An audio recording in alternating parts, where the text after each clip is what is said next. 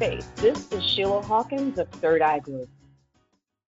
Today we're talking about your time budget. Where is your time going? The answer to that question might be, I don't know, for a lot of people. But if you don't know, it's time to find out so that you can budget your time. There's a difference between spending time and investing time. Both have different approaches, different mindsets, and different results. If you're spending your time, you're not putting much energy into what goes on your calendar or what you engage in. You're caught up in the norm and probably a lot of busy work and not getting to the important things. Not focused on priority things and running out of time before you run out of things to do. If you're investing your time, you're focused on your end results, your goals or outcomes for the year or some other period of time. What you give your time to is related to those particular things, and the unimportant stuff is weeded out. Only the things that deserve your time make it to your daily agenda. That focus gets you the result. And of course, other things come into play, but you get the idea. First of all, if you're not really sure what's getting your time, log your time for about a week and record what you work on, the phone calls, interruptions, everything, along with the things that you stop to do that aren't task related. Be sure to note your start and end time.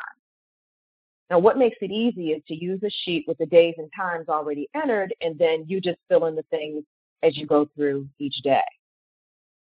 At the end of that week, look to see what things you're engaging in and for how long. Then categorize everything. Note all the things that are business related and how much time you gave to those. The things that are personal and the amount of time. The interruptions, wasted time, and of course the amount of time that you gave to those things too. If it helps you to see the big picture clearly, color code everything. Use highlighters or something else to color all the related things the same color. So you might do blue for business, yellow for personal, something like that. The colors will help you instantly see how much of your time is going where. Does your budget, your time budget, have a lot of time going to unimportant tasks? How much is given to interruptions and wasted time? Are you engaged in checking email or internet surfing longer than you should be?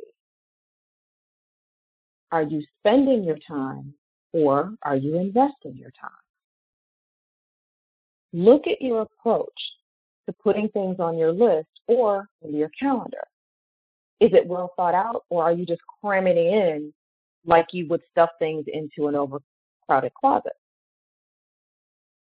Allow this to be an assessment of not only where your time is going, but of how you're approaching it and engaging in what you do.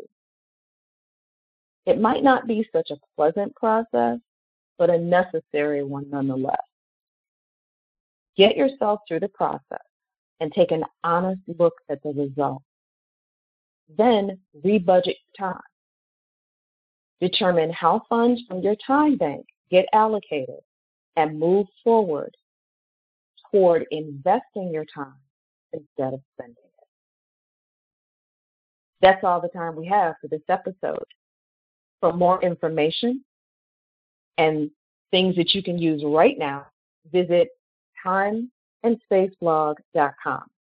You'll also find a link that'll take you to my accountability app, In Due, that's D-O, little play on words there, time, in due time. Until next time, get it done. Stay right here for upcoming shows and music on Own Your Power Radio.